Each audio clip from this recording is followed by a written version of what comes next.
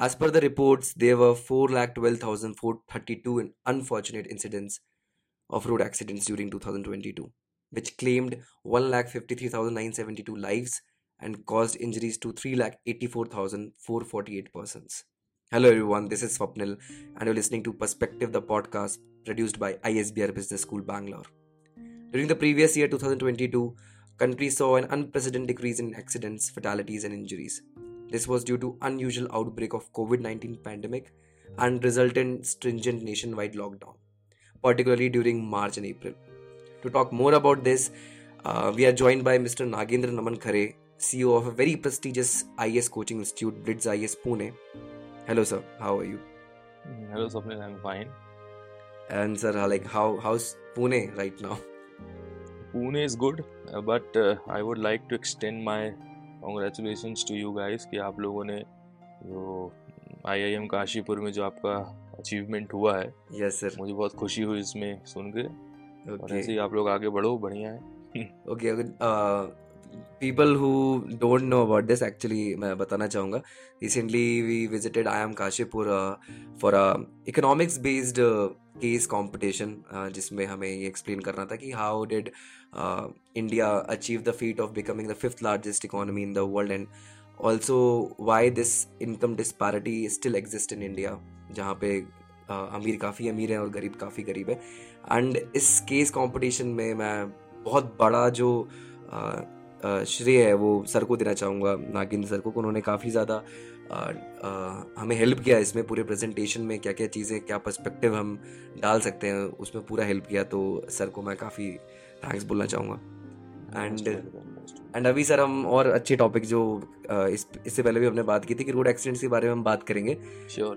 और रिसेंटली क्योंकि one of the famous cricketer Rishabh Pant, he also met with an unfortunate accident.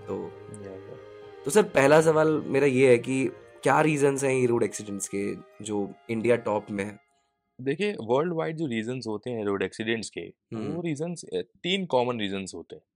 तो पहला reason होता है जो डिजाइन फॉल्ट होता है, जिसको हम इंजीनियरिंग फॉल्ट भी बोलते हैं, और कई किताबों में इसको टेक्निकल फॉल्ट्स भी बोला गया है. दूसरा जो फॉल्ट होता है या दूसरा जो रीजन होता है वो अवेयरनेस प्रॉब्लम होता है, जो रोड यूजर्स का जो अवेयरनेस, जो लैक ऑफ अवेयरनेस वाला जो एंगल है वो. और तीसरा जो प्रॉब्लम है वो इन्फोर्समेंट, या जिसको हम इम्प्लीमेंटेशन प्रॉब्लम बोलते हैं. ये Okay. 3 जो सोर्सेस हैं, ये बहुत बड़े सोर्सेस हैं जब रोड एक्सीडेंट्स की हम बात करते हैं. बात करना चाहूँगा मैं पहले प्रॉब्लम पे, जो इंजीनियरिंग फॉल्ट्स जिसको मैंने बोला, जिसको मैं टेक्निकल फॉल्ट्स या डिज़ाइन फॉल्ट्स भी बोल सकता हूँ. जब रोड्स की बात आती है तो रोड्स का जो विड्थ होगा, रोड्स का जो कैम्बर होगा, रोड्स में जो शोल्डर्स होंगे, रोड्स की जो डिज़ाइन होगी, बेसिकली एक लेमैन पर्सपेक्टिव से अगर मैं बोलूँ कि रोड की जो डिज़ाइन होगी वो proportion to the volume of traffic पे डिपेंड होती है. ओके. उसकी टोपोग्राफी पे डिपेंड होती है, टेरेन पे डिपेंड होती है, किस मकसद से वो रोड बनाई जा रही है, उसकी यूटिलिटी क्या होगी, उसका यूजफुलनेस क्या होगा. ये सब चीज़ों के फैक्टर्स में ध्यान में रख के हम रोड का डिज़ाइन करते हैं. अनफॉर्चुनेटली इंडिया में रोड डिज़ाइन पे बहुत ही गंदा काम हुआ है. मैं अभी इसके बाद जो काम हो रहा है वो उस पर बात नहीं करूंगा, डेफिनेटली इम्प्रूवमेंट है, लेकिन सिंस इंडिपेंडेंट हमारे डिज़ाइन ऑफ रोड ने रोड सेफ्टी का कॉम्प्रोमाइज करके रखा हुआ है. मैं बात करना चाहूंगा विड्थ का. आप देखिए आज हिंदुस्तान की जो रोड है, जो विड्थ होना चाहिए वो विड्थ नहीं मिल पा रही है हमको, या विड्थ है तो फिर इंक्रोचमेंट प्रॉब्लम्स है, लोगों ने उस पे अवैध कब्जा करके रखा हुआ है. तो हमें जो डिजायर्ड जो विड्थ है रोड का वो नहीं मिल पा रहा है. कैम्बर, जो हमारा कैम्बर होता है, जो हॉरिजॉन्टल हमारा जो ग्रेडियंट होता है रोड का, जो बेसिकली जो ड्रेनेज के लिए काम आता है, वो जो डिजाइन में है वो हमको नज़र नहीं आता फील्ड पे, वो हमको रोड पे नज़र नहीं आता. वो कॉन्ट्रैक्टर अपने हिसाब से पैसा बचाने के चक्कर में कोई भी कैम्बर डिज़ाइन कर देगा, कैसा भी ग्रेडियंट डिज़ाइन कर देगा. सिग्नल लोकेशन की बात करिए आप, जहां मर्जी जगह मिली वहां सिग्नल लगा दिया गया. सिग्नल टाइमिंग्स को 10 साल पुराना जो हमने जिस डेटा को लेके हमने सेट किया होता सिग्नल, उसी डेटा पे आज हम सिग्नल को ऑपरेट कर रहे हैं. आप देखिए हिंदुस्तान में ऐसे बहुत सारे बिजी चौराहे हैं, तिराहे हैं, जहाँ पे सिग्नल्स की वॉल्यूम ऑफ ट्रैफिक के साथ, ट्रैफिक स्टडीज के साथ कोई भी तालमेल नजर नहीं आता. कोई सिग्नल आधा आधा घंटे तक रेड मार्क दिखा रहा है, और कोई विद इन 2 सेकेंड्स में, विद इन 5 सेकेंड्स में, विद इन 10 सेकेंड्स में ग्रीन लाइट दिखा रहा है. So okay. ये जो जितने भी फॉल्ट्स हैं, ये सब इंजीनियरिंग फॉल्ट्स या टेक्निकल फॉल्ट्स में मैं इनको गिनूंगा। तो हम्म। ट्रैफिक रिलेटेड जो प्रॉब्लम्स हमारे यहाँ हैं, हम्म। बेसिकली वो डिजाइन फॉल्ट्स के साथ एट्रीब्यूट में उनको करना चाहूंगा। और डिजाइन फर्स्ट। ट्रैफिक प्रॉब्लम्स में जिसको मैंने कहा कि ये सिग्नल्स ऐसे क्यों हैं, या ये ऐसा डिजाइन फॉल्ट में प्रॉब्लम क्या है, एक वो अलग टॉपिक है, उसके बारे में आपको बताऊंगा कभी। लेकिन as far as today's discussion, hmm. Road safety में सबसे इम्पोर्टेंट जो है वो हम्म। डिजाइन का फैक्टर होता है। अगर रोड एक्सीडेंट्स में नंबर 1 है इंडिया, हम्म। इसका मतलब है हमें रोड डिजाइन्स पे काम करना पड़ेगा, हमें सिग्नल डिजाइन्स पे काम करना पड़ेगा। ओके। रोड सेफ्टी में हम्म। सिर्फ रोड के डिजाइन का बात करके अगर काम बन जाए, ये भी पॉसिबल नहीं है। हम्म। हमें व्हीकल्स का डिजाइन के बारे में बात करना पड़ेगा। मैं एक छोटा सा एग्जांपल देता हूँ आपको। हम्म। ये कौन डिसाइड करता है कि इस माइक्रो एसयूवी का साइज ये होगा, हम्म। मैक्रो एसयूवी का साइज ये होगा, बड़ा पैसेंजर कोई व्हीकल है उसका साइज ये होगा? Who decides all these factors? ये। ये डिफरेंट हम्म। होता है। ये यूरोपियन कंट्रीज के लिए डिफरेंट स्टैंडर्ड्स हैं, हम्म। यूएस के लिए दूसरा होगा, हम्म। पैसिफिक रीजन के लिए दूसरा होगा, ऑस्ट्रेलिया के लिए दूसरा होगा, और हम्म। एशिया के लिए दूसरा होगा।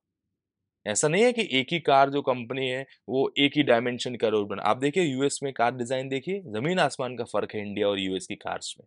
सही बोल रहे यूरोप की कार्स में इंडिया को कंपेयर करिए, जमीन आसमान का फर्क है। ये कौन डिसाइड करता है? ये टोपोग्राफी डिसाइड करती है, ये ट्रेन डिसाइड करता है, हो। हम्म। ये मेंटालिटी डिसाइड करती है, ये true. Volume of traffic decide करेगा, ये विड्थ ऑफ रोड डिसाइड करेगा। आप हम्म। अगर यूएस की कार को इंडिया में चलाना चाहेंगे तो शायद वो फेल हो जाए। बिल्कुल। आप यूरोप की कार को इंडिया में ड्राइव करेंगे तो शायद नहीं कर पाएंगे आप उसको। हम्म। तो ये जो डिजाइन्स का जो खेल है, ये जो व्हीकल्स डिजाइन का भी जो खेल है, ये हम्म। बहुत इंपॉर्टेंट रोल प्ले करता है। और लोगों ने इस डिजाइन के साथ जो ऑल्ट्रेशन किया है, हम्म।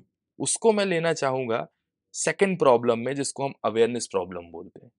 हम्म। अभी जो अवेयरनेस प्रॉब्लम की है, मैं आपको बात बताऊं तो एक एक लेमेंस पर्सपेक्टिव से आप ये सोचेंगे कि अवेयरनेस प्रॉब्लम क्या है। आप हम्म। सीट बेल्ट नहीं लगा रहे हो, ये हम्म। आपका अवेयरनेस नहीं है इस बारे में। हम्म। आप रैश ड्राइविंग कर रहे हो, आप अवेयर नहीं है।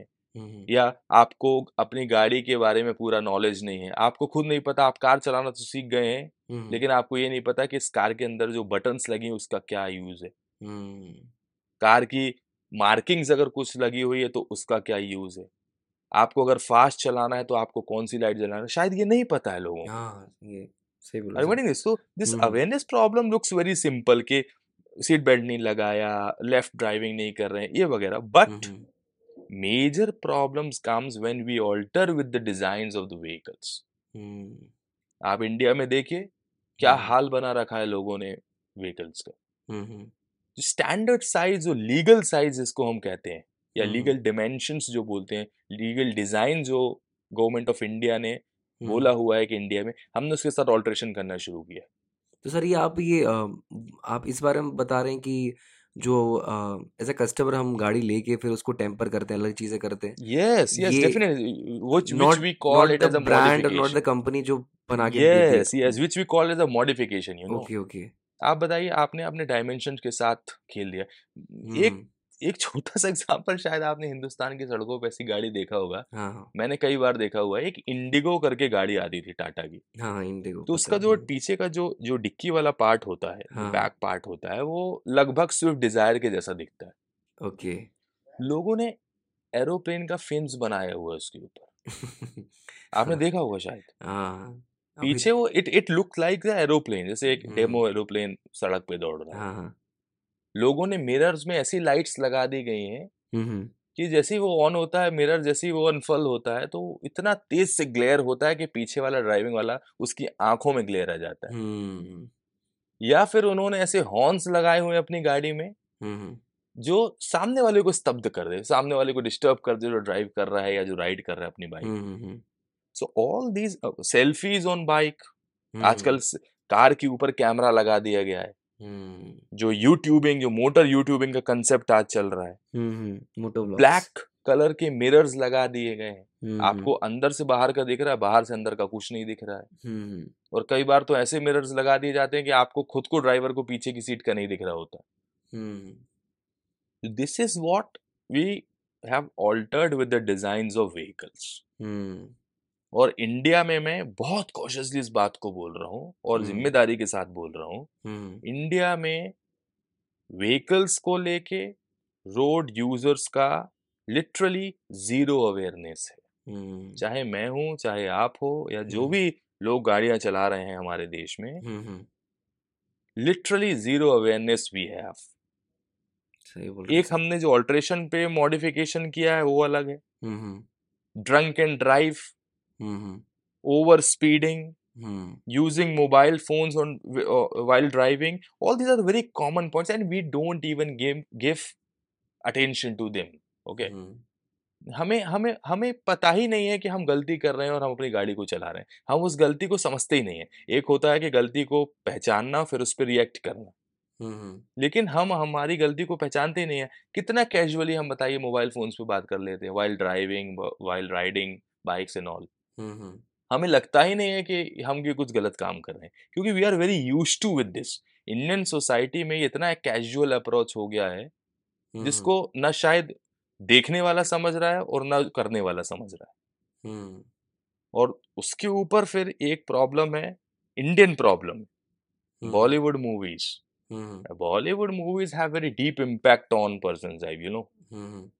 तो ये हमारे जनरेशन टू जनरेशन ये लैक ऑफ अवेयरनेस ट्रांसफर हुई है।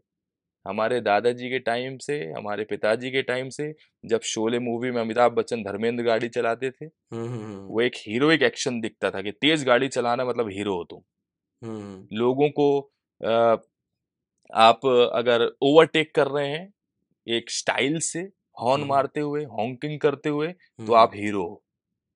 लड़कियों को देख के तेज गाड़ी चलाना, ये हीरोइज्म है इंडियन सोसाइटी में। एक बाइक पे 4 लोगों को बिठालना, तो परिवार उसको as a matter of pride देखता कि मेरा बेटा देखो गाड़ी में 3 लोगों को बिठाल के चला रहा है। ये सब हमने कल्ट लिया है हमारी मूवीज से, क्योंकि हमारे ग्रैंडफादर ने भी ये काम किया हुआ है, हमारे फादर ने भी ये काम किया, अब हम कर रहे हैं, अब हमारे बच्चे भी ये काम करेंगे। तो इंडियन सोसाइटी में this is travelling from generation to generation. और आजकल के यूथ्स तो हॉलीवुड मूवीज के प्रिय है। हॉलीवुड में जिस टाइप का गाड़ी चलाया जाता है वो तो और डबल स्पीड पे दिखाते हैं। बॉलीवुड से भी ज्यादा स्पीड में हॉलीवुड मूवीज में गाड़ियां दिखाते हैं, अलग अलग मशीनरी दिखाते हैं, वो उससे भी इम्पैक्ट पड़ रहे हैं हमको। सही। और सर कुछ मेरा तो ये भी मानना है कि मैंने इनफैक्ट बड़े बड़े सेलिब्रिटीज को भी I will not take the name, मतलब उनको देखा है ये बोलते हुए कि मतलब आप अगर नाम ले भी लोगे तो सबको पता ही है कि अमिताभ बच्चन साहब ने शोले में गाड़ी चलाई है, नाना पाटेकर साहब ने कुछ फिल्में चलाई है, अजय देवगन ने चलाई है। रियल लाइफ में बहुत सारे ऐसे इंसिडेंट्स हुए हैं, मुंबई में हुए हैं, दिल्ली में हुए हैं। इसको मैं खाली सड़क में 100 220 320 से पहुंचा चुका हूँ, इस टाइप से। हाँ, तो ये this is what happening in the society, and the worst part is people are cherishing this. आज आप एक भी यूथ से बात करो जो स्कूल्स में है, कॉलेज में है, वो देखो, वो कोई भी एक ऐसा बात नहीं करेगा कि नहीं ये गलत हो रहा है यार। दिल एडमायर हिम, वाओ यार, he is driving on 120 150 220 like this, स्टंटबाजी दिखा रहे हैं। So this is what the Indian society is. It is a matter of pride for the family as well, no, जैसा कि मैंने कहा। सो अवेयरनेस प्रॉब्लम में इन बातों को हम डालना चाहेंगे। And the third problem is the source of tension which we call as enforcement.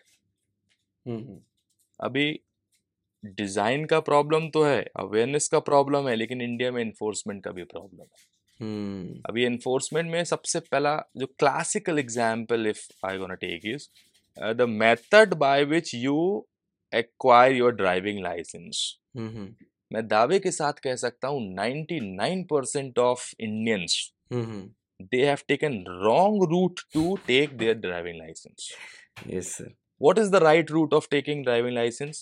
You should approach to RTO, you should fill your form, you should produce your identity, you should produce your eligibility, and they'll take the test, theoretical test also and practical test also. if you are applying for 4-wheeler license, light motor vehicle license, so they should call you, they should give the keys to you, चला के दिखाओ 4 पहिया 2 पहिया, यही होता ना US में. Yes sir, exactly. European countries में यही होता है ना. इंडिया में सिर्फ गूगल में सर्च करना है, RTO service provider near me, you just call him, you just send your 10th class marksheet, एक आधार कार्ड का मुस्कुराता हुआ फोटो, बिल्कुल. और 2 दिन बाद फोन आएगा, आओ भाई फोटो खिंचाओ, हाँ, 2000 3000 4000 जो है जमा करो, 15 दिन में कच्चा लाइसेंस लो, 20 दिन बाद इसको पक्का करा लो. यही होता है ना. हाँ सर, एग्जैक्टली. अभी यहाँ एलिजिबिलिटी क्या है कि आपने 10वीं पास कर लिया, या आप 18 साल के हो, 17 के हो, आपको लर्निंग लाइसेंस मिल जाएगा, 18 के बाद वो परमानेंट हो जाएगा. यही है ना. अभी उन्होंने चेक नहीं किया कि आपको साइकिल भी चलाते बनता है कि नहीं बनता है, ये पता नहीं है सरकार को. So the method which we are using to take our driving licence is the biggest leakage in implementation of road safety norms. अब जिस आदमी को गाड़ी चलाते नहीं बनता, उसको आप लाइट मोटर व्हीकल्स का लाइसेंस दे रहे हो, तो वो तो लोगों की जान ही लेगा ना. सामने वाला अगर ठीक भी चल रहा होगा तो ये जाके उसको मार देगा. बिल्कुल बिल्कुल sir. Are you getting this? तो enforcement problem is this. Then comes the role of police. See, they know that the people are they're busy in rash driving, over speeding, using mobile phones and all. पता है, this is what crime. But police is also very casual. Police ने seasonal checking अभियान चलाया हुआ है. आपने helmet नहीं लगाया, 200 का पर्ची कटाइए, 300 का पर्ची. ये सीजनल जो स्ट्रिक्टनेस दिखती है ना पुलिस की इंडिया में, 2-4-5 दिन किया, उसके बाद फिर ठंडे पड़ गए. तो पुलिस का रोल भी बहुत क्वेश्चन कर रहा है when it comes to the enforcement problem. Bypassing police. और इंडियंस ने भी उसका भी सोल्यूशन निकाला हुआ है. अगर पुलिस सोच रही है कि चलो सड़क सुरक्षा सप्ताह हम चलाते हैं, तो हमने उसका भी एक सोल्यूशन निकाल के रखा है. हमें पता चल जाता है यहाँ चेकिंग चल रही है, हम बाईपास कर देते उस रूट को. फिर पुलिस को ही बोल दिया कि यार 500 का तुम चालान काट रहे हो, ये 100 का लो, 200 का लो, हमें जाने दो. And the worst part is they are also taking. So corruption is also there. Yes, it's an integral component of Indian society, we can say. और आगे चेकिंग चल रहा होगा तो हम यू टर्न लेके आएंगे, और जो लोग भी उस रूट पे आ रहे होंगे उनको भी बोलेंगे. हम हेल्पिंग नेचर है ना इंडियंस का कि भाई आगे मत जाओ, वहाँ चेकिंग चल रही है. तो मीम्स भी हैं और रील्स भी. This is what. अच्छा, मुझे एक बहुत ही फनी किस्सा याद आता है कि एक बार एक सिटी के डीएम ने, शायद मेरे ही से शहर था वो, so he just no passed an order के आज से कोई भी बिना हेलमेट के नहीं चलेगा, और जो बिना हेलमेट के रहेगा उसको हम पेट्रोल नहीं देंगे. हर एक पेट्रोल पंप के मालिक को ये ऑर्डर्स पहुंच गए कि जो भी हेलमेट नहीं पहने मिलेगा उसको पेट्रोल नहीं दिया जाएगा. ये तो हाँ. एक आदमी, एक सिंसियर नागरिक हेलमेट पहन के पेट्रोल पंप पे गया, उसने पेट्रोल डलाया, उसके पास 5 लोग आए. अंकल प्लीज अपना हेलमेट 2 मिनट के लिए मेरे सिर पे रख दो तो ये मुझे पेट्रोल दे देगा. अच्छा, ये चलता था. अभी ये मुझे नहीं बोलना चाहिए, लेकिन मैंने भी शायद ये किया हुआ है. नहीं सर, वो लाइसेंस वाली बात में तो फिर सो दिस इज हम इंडियन सोसाइटी में जो रह रहे हैं, तो हम और कहीं ना कहीं सर लोग मेरे ख्याल से जो अवेयरनेस की बात कर रहे हो, तो लोग भी अनअवेयर है कि उनको लगता है कि शायद यही अब स्टैंडर्ड तरीका है लाइसेंस लेने का, या फिर है ना, वो ये भी नहीं समझ पा रहे कि ये नहीं है. देखो, वो होता है ना कि एक गलत चीज को इतना ज्यादा उसको फॉलो किया कि वही सही लगने लगती है. हाँ, सही बोल रहे हो. तो शायद यूरोपियन कंट्रीज में या यूएस में, एक यूएस का शहर है, मुझे नाम याद नहीं आ रहा है, मैंने देखा था कि उसकी एक रिपोर्ट पढ़ी थी मैंने आज से 6-7 साल पहले. उस डिस्ट्रिक्ट एडमिनिस्ट्रेशन ने, लोकल एडमिनिस्ट्रेशन ने एक रिपोर्ट जारी की थी कि पिछले 10 सालों में हमने एक भी ऐसा बाइक को नहीं देखा जहां पे 3 लोग बैठे हुए. ओके. मतलब ट्रिपलिंग करते हुए पिछले 10 साल में हमने रोड पे किसी को नहीं पकड़ा है during this all peak hours. India में इट्स वेरी कैजुअल. हर एक आदमी बाइक है, उसके जिस भी आदमी के पास बाइक है दिन में 2-3 बार तो ट्रिपलिंग कर ही लेता हो। हम्म तो हमने इसको एक्सेप्ट कर लिया है, ये यहाँ this is the mentality of Indians. Hmm उसके बाद इन्फोर्समेंट में बहुत सारे चैलेंजेस हैं, पुलिस के सामने भी, आरटीओ के सामने भी, आरटीओ पुलिस के सामने भी। But hmm the main thing is enforcement में हमें काम करना पड़ेगा। हम्म मैं बताऊंगा उसको कैसे काम करना है। Hmm but as far as the sources of tension are concern, ये हम्म 3 जो मैंने पॉइंट आपको बताए हैं, design fault, hmm awareness, lack hmm of awareness, and this enforcement problem is what the main problems in hmm front of road safety. Okay sir. पहला ही question हमने बड़ी डिस्क्रिप्टिव वे में डिस्कस कर लिया। Yes. सेकंड सर, मैं पूछना चाहूँगा कि जो सारे सोर्सेज हैं जो प्रॉब्लम्स के, वो गवर्नमेंट को पता है, फिर भी रोड सेफ्टी काफ़ी ज़्यादा कॉम्प्रोमाइज़ होती है हमारे देश में। इस बारे में क्या कहेंगे? देखिए, मैंने आपको बताया ना कि प्रॉब्लम्स आइडेंटिफाई कर लिया है। हम्म मिनिस्ट्री लेवल ने भी किया है, डिपार्टमेंट लेवल ने भी किया है, लोकल लेवल पे भी किया हुआ है। What are hmm the problems, hmm सबको पता है। ये डिज़ाइन प्रॉब्लम है, अवेयरनेस प्रॉब्लम है, या फिर इम्प्लीमेंटेशन प्रॉब्लम है। उसके बाद भी हमारी पिक्चर चेंज क्यों नहीं हो रही है? पिक्चर चेंज इसलिए नहीं हो रही है क्योंकि इंडियन सोसाइटी ने इस प्रॉब्लम को प्रॉब्लम समझा ही नहीं है कभी। हम्म मैंने जैसा कहा, 3 लोग अगर बाइक पे बैठे हुए, ये प्रॉब्लम नहीं है इंडियन सोसाइटी में, ये थ्योरेटिकल प्रॉब्लम हम्म है इंडियन सोसाइटी के हिसाब से। लोगों ने थोड़ा सा पैक लगा के अगर गाड़ी चला रहे हैं तो इंडियन सोसाइटी में प्रॉब्लम नहीं है, हम्म ये एक्सेप्ट कर लिया है। लोगों ने ये मान लिया है कि अगर हमें शादी में जाना है दोस्त की या किसी रिलेटिव की, तो हमें पी के जाना है और गाड़ी हम्म चला के जाना है। हम्म गाड़ी चलाते वक्त हमें मोबाइल फोन पे बात करना है, ये इंडियन सोसाइटी ने एक्सेप्ट कर लिया कि इसमें कोई दिक्कत नहीं। सीट हम्म बेल्ट अगर आप नहीं लगाए हैं, ठीक है, इट्स ओके, हम्म कोई आपको पकड़ेगा नहीं। अगर हम्म पकड़ेगा 100 200 250 में हम छूट जाएंगे, हम्म या फिर हम दूसरा रूट लेके जाएं। जब हमने इंडियन सोसाइटी ने इस प्रॉब्लम को प्रॉब्लम माना ही नहीं है, तो सॉल्यूशन तो देने से कोई फायदा नहीं है। सही बात है सर। और दूसरा जो प्रॉब्लम है कि इस पिक्चर चेंज क्यों नहीं हो रही है, that hmm is the politicisation of the issue. Hmm ये एक मोटर व्हीकल एक्ट आया था 2019 में, हम्म जिसमें अ, सरकार ने कहा कि अब से स्ट्रिंजेंट पनिशमेंट होगी, फाइन्स भी बढ़ा दिए थे, हम्म लाइसेंस लेने की प्रक्रिया को भी टफ कर दिया था, हम्म फीस भी बढ़ा दी थी, हम्म पनिशमेंट्स भी बढ़ा दी थी, बहुत सारे ऐसे टफ रूल्स लाए थे। हम्म उसके बाद क्या हुआ, कहाँ है आज वो rules? Hmm motor vehicle act 2019 कहाँ है? सही बोल रहे हैं। That act still there in India, hmm लेकिन इम्प्लीमेंटेशन कहाँ है? क्योंकि पॉलिटिसाइजेशन ऑफ द इशू। सरकार को लगता है कि अगर हमने ज्यादा फाइन वसूला हेलमेट चेकिंग में, या हम्म फिर रैश ड्राइविंग में, या फिर ओवर स्पीडिंग में, तो शायद हमारी इमेज पे एक बहुत बड़ा डेंट लग जाएगा। हम्म ऐसा होता है ना कि किसी सरकार ने अगर बहुत ज्यादा फाइन अगर वसूली करने लगे, तो पब्लिक का जो जो एक एक एक जिसको कहते हैं कि जो टिल्ट है, वो हम्म शायद उस सरकार के अगेंस्ट में चला जाए। वो हम्म सोचे कि ऑपोजिशन वाली सरकार सही थी, पुरानी वाली सरकार सही थी। और इसका एडवांटेज भी उठाता है ऑपोजिशन, कि देखिए लोगों को नौकरी नहीं दे रहे हैं, गरीबी इतनी देश में है, लेकिन अगर आप ट्रिपल गाड़ी चला रहे हैं तो आपको इतना फाइन देना पड़ेगा, ये है आपकी सरकार। हम्म तो इंडिया में ये बहुत बड़ा एक पॉलिटिकल इशू है। हम्म तो ये स्ट्राइकिंग बैलेंस रखना है सरकार को, ओके।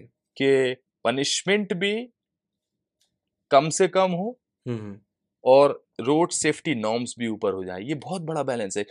मैं बहुत सारे मेरे दोस्त हैं जो कि हाईवे इंजीनियर्स हैं, रोड हम्म इंजीनियर्स हैं, और जो हम्म मिनिस्ट्री में काम कर रहे हैं, हम्म उनका मीटिंग का सिर्फ एक ही एजेंडा होता है। हम्म रोड सेफ्टी डोमेन में जो काम कर रहे हैं, उनका एजेंडा यही है कि पनिशमेंट कम से कम रख के लोगों को कैसे अवेयर किया जाए, हम्म रोड एक्सीडेंट्स कैसे कम किए जाएं, hmm number of deaths, fatal injuries कैसे कम की जाएं, सही बात है। ये दिखाना। और अवेयरनेस पे तो हमको काम करना ही है।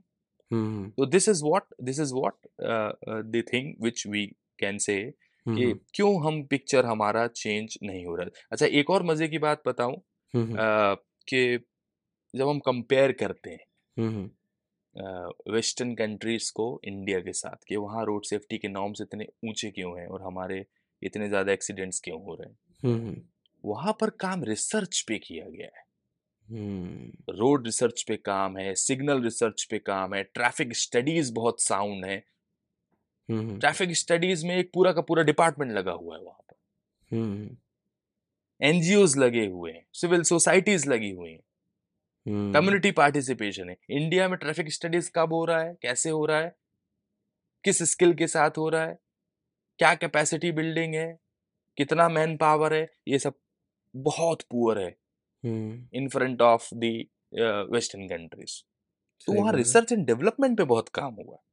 इंडिया में कॉन्ट्रैक्टर भी करप्ट है, हम्म गवर्नमेंट ऑफिशियल्स भी करप्ट है, हम्म पुलिस का इन्फोर्समेंट भी करप्ट है।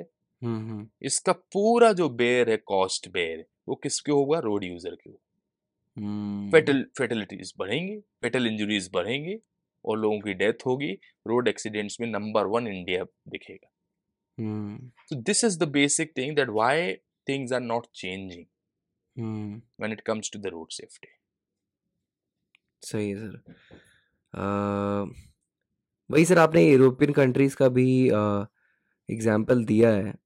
और अ, मतलब बहुत लोगों के क्वेश्चंस हैं इस तरीके के कि जो स्ट्रिक्टनेस है इंडिया में, वो तो हमने डिस्कस किया कि उस लेवल की नहीं है जो यूरोपियन कंट्रीज होते हैं। Yes, वो लोग correct. सर ऐसा क्या डिफरेंट करते हैं हमसे, मतलब जैसे मैंने हम कहा लोग ना, सर। रिसर्च, उनका हम्म रिसर्च एंड डेवलपमेंट बहुत स्ट्रांग है। हम्म वहां एक डेथ होती है हम्म रोड एक्सीडेंट से, हम्म तो इंक्वायरी उसी दिन बैठ जाती है, okay. Number of institution come to the picture, hmm क्योंकि they take their death seriously. Hmm India में हम्म आप देखिए, रोज सुबह का अखबार आप उठा के देखिए, हम्म एक ना एक बड़ा रोड एक्सीडेंट इंडिया में किसी प्रदेश में, किसी शहर में आपको हम्म सुनने को मिलेगा। हम्म वैष्णो देवी जा रहे हैं तो कहीं बस खाई में घुस गई है, हम्म कहीं कोई बाइक जाके ट्रक से जाके लड़ गई है, फेटल इंजरीज हो गई है, ट्रक हम्म में भिड़ंत हो गई है, कारों में भिड़ंत हो गई है, फॉग के कारण एक्सीडेंट हो गया। नंबर, ये सब हेडलाइंस है हमारे इंडिया में। हम्म और ऐसे एक्सीडेंट्स पढ़ के, सिर्फ चाय पे हम पढ़ के इसको भुला देते हैं, नजरअंदाज कर देते हैं। क्यों? क्योंकि लोग तो रोज मर रहे हैं इंडिया में। Hmm road safety, road accidents में लोग रोज मर रहे हैं इंडिया में। सो हम हम्म नंबर ऑफ डेथ्स को भी सीरियसली नहीं लेते इंडिया में। क्यों? क्योंकि वी कैन अफोर्ड, 130 करोड़ का पॉपुलेशन साइज है। हम्म अगर दो चार पांच लोग मर भी रहे हैं रोड एक्सीडेंट में, तो हम उसको सीरियसली नहीं लेते। ये हम्म बहुत कॉमन है। और उस पे फिर राजनीति भी गर्म होती है। किसी हम्म प्रदेश में कोई बड़ा एक्सीडेंट हुआ, मुख्यमंत्री बढ़िया ट्वीट करते हैं, हम्म टीवी में आते हैं कि हम हम्म हर मरने वाले को 5 लाख रुपए मुआवजा, हम्म और हर एक घायल को 1,50,000 जो भी है उसको हम्म देंगे। बस उसके बाद hmm no inquiry, no commission, no solution, चलता हम्म है वो। So we don't take no loss of life very seriously, they take loss of life very seriously. Hmm है ना, every life matters. Hmm world bank बोलता है, world world road Congress ने भी बोला है, hmm every single life matters. Hmm ये शायद इंडिया जैसे देशों के लिए ही बोला गया है हम्म कि आप करिए कुछ। Okay, so this is the difference. Okay sir. Sir, ये तो प्रॉब्लम्स के बारे में हमने डिस्कस कर लिया, लेकिन एग्जैक्टली हम आप जैसे हम बात की सर कि वो जो नए रूल्स रेगुलेशन थे जो सरकार ने इंट्रोड्यूस किए थे रोड सेफ्टी के ऊपर, और उसका भी इम्प्लीकेशन कुछ टाइम तक रहा, फिर उसके बाद नहीं रहा। तो अभी क्या कर सकते हैं sir, what need to be done? देखिए, ये ट्रिपल ई फॉर्मूला है। हम्म अगर आपको सच में रोड सेफ्टी के लिए काम करना है, रोड एक्सीडेंट्स को कम करना है, हम्म तो ट्रिपल ई फॉर्मूला जिसको बोलते हैं, E for engineering solutions, E hmm for second, E is for the education, and third E is for the enforcement. ये हम्म ट्रिपल ई फॉर्मूला से हर सरकार को काम करना चाहिए। हम्म इंजीनियरिंग में, सॉल्यूशंस में, रोड डिजाइन्स को आप साउंड कीजिए, हम्म सिग्नल डिजाइन्स को, सिग्नल रिसर्च, इस पर पे हमें डिजाइन डोमेन पे काम करना है। Hmm Second E is for the education. Education, that means we have to aware people. Right from the school, right from the family, we need to address this problem. आप government ads को चलाएं, शहर में भी जो नजर बटुक हमें boards दिखते हैं उनमें रोड सेफ्टी की बातें करें, ट्रक के पीछे रोड सेफ्टी के कुछ स्लोगन्स लिखवाएं, ये सब आना चाहिए। देखिए अभी हमें out of the box solutions देना पड़ेंगे। हम इतने सालों से रोड सेफ्टी पे काम कर रहे हैं लेकिन चीजें नहीं बदल रही हैं, पिक्चर चेंज नहीं हो रही है। हमें out of the box solution देना पड़ेगा। रेलवे की टिकट आप बुक करने अगर स्टेशन में जा रहे हैं तो टिकट के पीछे आप कुछ रोड सेफ्टी का कुछ दीजिए, लोगों को अवेयर करिए। We have to reach out to the people, we have to reach out to the people of different ages. हमें बताना पड़ेगा लोगों को कि रोड सेफ्टी में आप क्या करें। तो जब सरकार अपना काम करेगी, जैसे बहुत सारे एलिगेशंस लगते हैं सरकार पे, मैंने तो पुलिस वालों से लोगों को बहस करते हुए सुना है। पुलिस वाले जब हेलमेट का चालान काटते हैं तो एक अंकल मेरे सामने बहस कर रहे थे कि पहले रोड तो अच्छी कर दो फिर तो हम हेलमेट पहनेंगे। आप रोड तो देते नहीं हो, सिग्नल देते नहीं हो, पतली रोड है, रोड बनी नहीं है, लोग गिर रहे हैं, गड्ढे हैं और आप बस वसूली करने खड़े हो जाएं। तो सरकार को अपना काम दुरुस्तता के साथ करना चाहिए, रोड डिजाइन पे काम करना चाहिए, सर्विस पे काम करना चाहिए, लोगों को अवेयर करना चाहिए, उसके बाद फिर हैवी पेनाल्टी इम्पोज करना चाहिए। सरकार अपना काम करे नहीं और सीधे फाइन लगाना शुरू करे, वो तो गलत है। बिल्कुल। तो पहले सरकार पूरा इंफ्रा बना के दे, लोगों को अवेयर कर दे कि देखो भाई तुम लोग सुधर जाओ, अगर नहीं सुधरोगे तो फिर ये होने वाला है। तो ये दो काम करने के बाद जब एनफोर्समेंट करें तो टफ स्ट्रिंजेंट नॉर्म्स लाने पड़ेंगे। देखिए इतना सीरियस प्रॉब्लम है, अगर आप वो अपने ट्रेडिशनल मेथड से और जो आपका जो कन्वेंशनल सोल्यूशन वही लगाते जाएंगे तो चीजें नहीं बदलने वाली हैं आज से 50 साल बाद। आपको 500 रुपए का फाइन जो है वो 5,000 करना पड़ेगा, 200 वाला 2,000 करना पड़ेगा।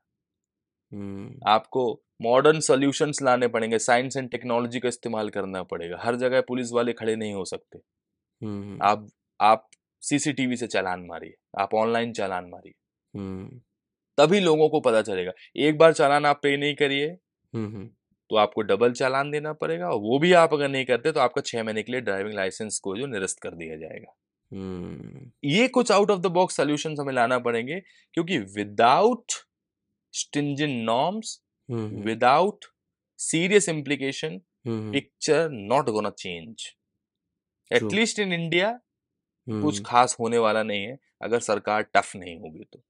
एक फिल्म थी ना भारत द सीएम, साउथ का, महेश बाबू स्टार, उसमें when Mahesh Babu became CM of Tamil Nadu, Andhra sorry, तो सीएम बनते किसी प्रदेश का वो उस मूवी में, तो उन्होंने जब वो देखते हैं प्रॉब्लम को कि ये तो ट्रैफिक प्रॉब्लम तो जानवरों जैसी हालत है यहाँ पे लोगों की, तो 200 रुपए का फाइन 2,000, 500 का 5,000 एलिगेशन। तो बहुत अच्छी मूवी थी वो, सब्जेक्टिव थी वो। तो ऐसे ही कुछ out of the box solution देना पड़ेंगे। और लास्ट में I am very sorry to say this, अगर कोई ट्रैफिक पुलिस के लोग अपना पॉडकास्ट सुने या ट्रैफिक पुलिस के अधिकारी अपना अगर आप पॉडकास्ट सुनेंगे तो शायद उनको बुरा लग सकता है।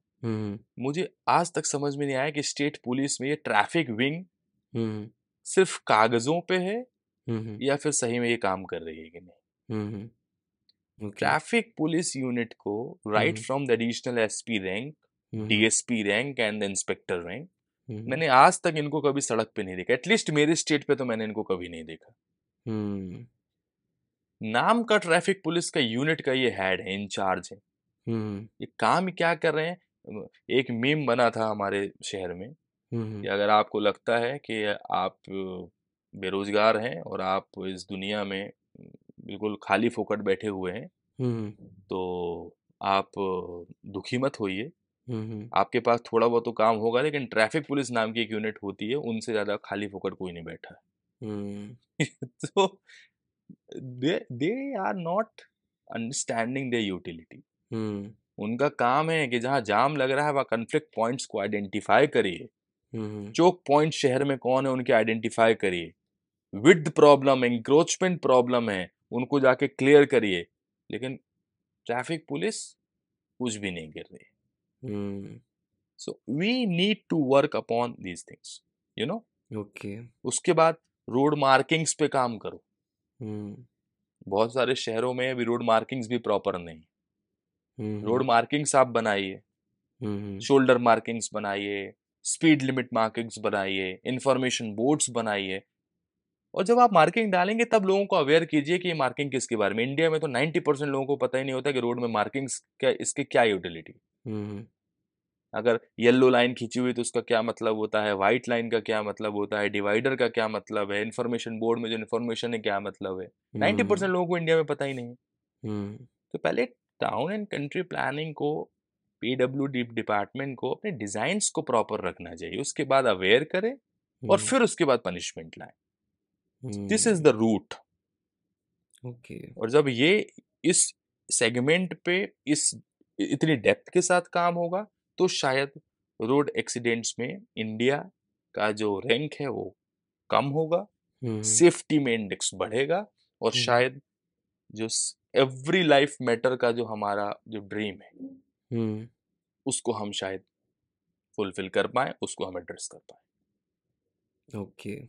बहुत बहुत बढ़िया कहा सर ये।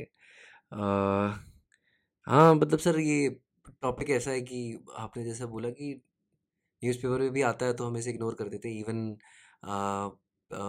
जो न्यूज़ चैनल्स में भी हम देखते हैं तो उतना ध्यान नहीं देते क्योंकि बिल्कुल रोज़मर्रा की चीज़ हो गई। हम यूज्ड टू हो गए हैं ऐसे रोड यस। एक्सीडेंट की न्यूज़ से। ठीक है सर, थैंक्स ये इनपुट देने के लिए।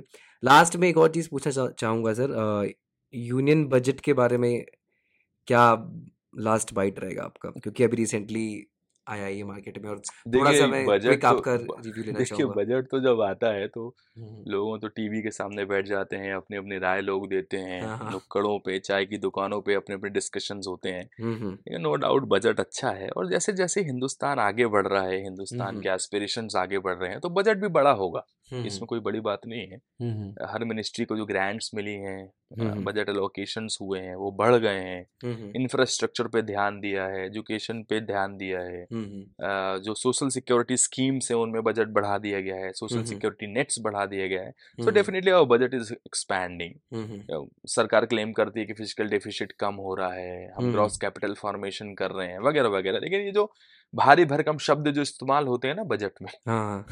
अब हम तो यूपीएससी इंडस्ट्री के आदमी हैं, हम लोग हम्म जब पढ़ाते भी हैं, हमारा जब बजट का डिस्कशन होता है, इकोनॉमिक सर्वे का डिस्कशन होता है, हम्म तो वैसे ऐसे वर्ड्स आते हैं, उनको हम्म हम एक्सप्लेन करते हैं, तो ये बहुत भारी भारी वर्ड्स वर्ड्स होते हैं। हम्म और ठीक है, अब ये तो अब फाइनेंस मिनिस्टर जब बजट को रेट करते हैं from the hmm floor of the house, तो ये सब बोलना पड़ता है।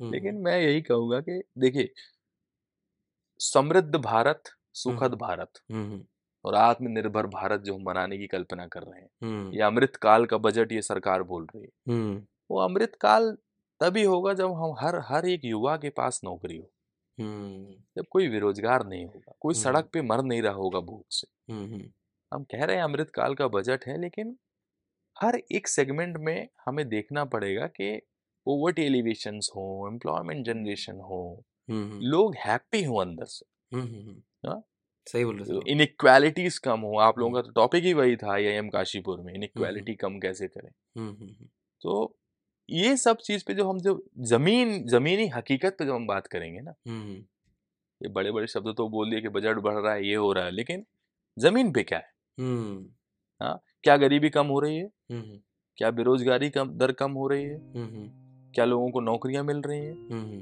तो ये बेसिक्स क्वेश्चंस जब आंसर होंगे ना, हम्म क्लाइमेट चेंज का प्रॉब्लम है, ग्लोबल वार्मिंग का प्रॉब्लम है, हम्म हाँ, बिजली महंगी होती जा रही है, हम्म फूड आर्टिकल्स महंगे होते जा रहे हैं, इन्फ्लेशन है, तो हम्म ये सब चीज पे जब कर्व करेंगे, इसे रेगुलेट करेंगे, तब मैं कहूंगा कि हाँ, जो भी एलोकेशंस हैं वो सब बढ़िया जा रहे हैं। लेकिन फिर तो एलोकेशन आप कितने भी कर दें, अगर बुनियादी चीजें ही आप अगर सॉल्व नहीं कर पा रहे हैं, तो ये तो लिटमस टेस्ट है इस गवर्नमेंट का। मैं अपनी क्लास में भी बोलता हूँ, और बहुत सारे आपके साथ भी कई बार डिस्कशन में मैंने इस बात को कहा है। इस गवर्नमेंट का अगर कोई लिटमस टेस्ट है, वो यही है कि आप नौकरी कितनी दे रहे हैं। क्योंकि नौकरी देंगे तो गरीबी कम होगी, और गरीबी कम रहेंगे तो इन्वेस्टमेंट बढ़ेगा।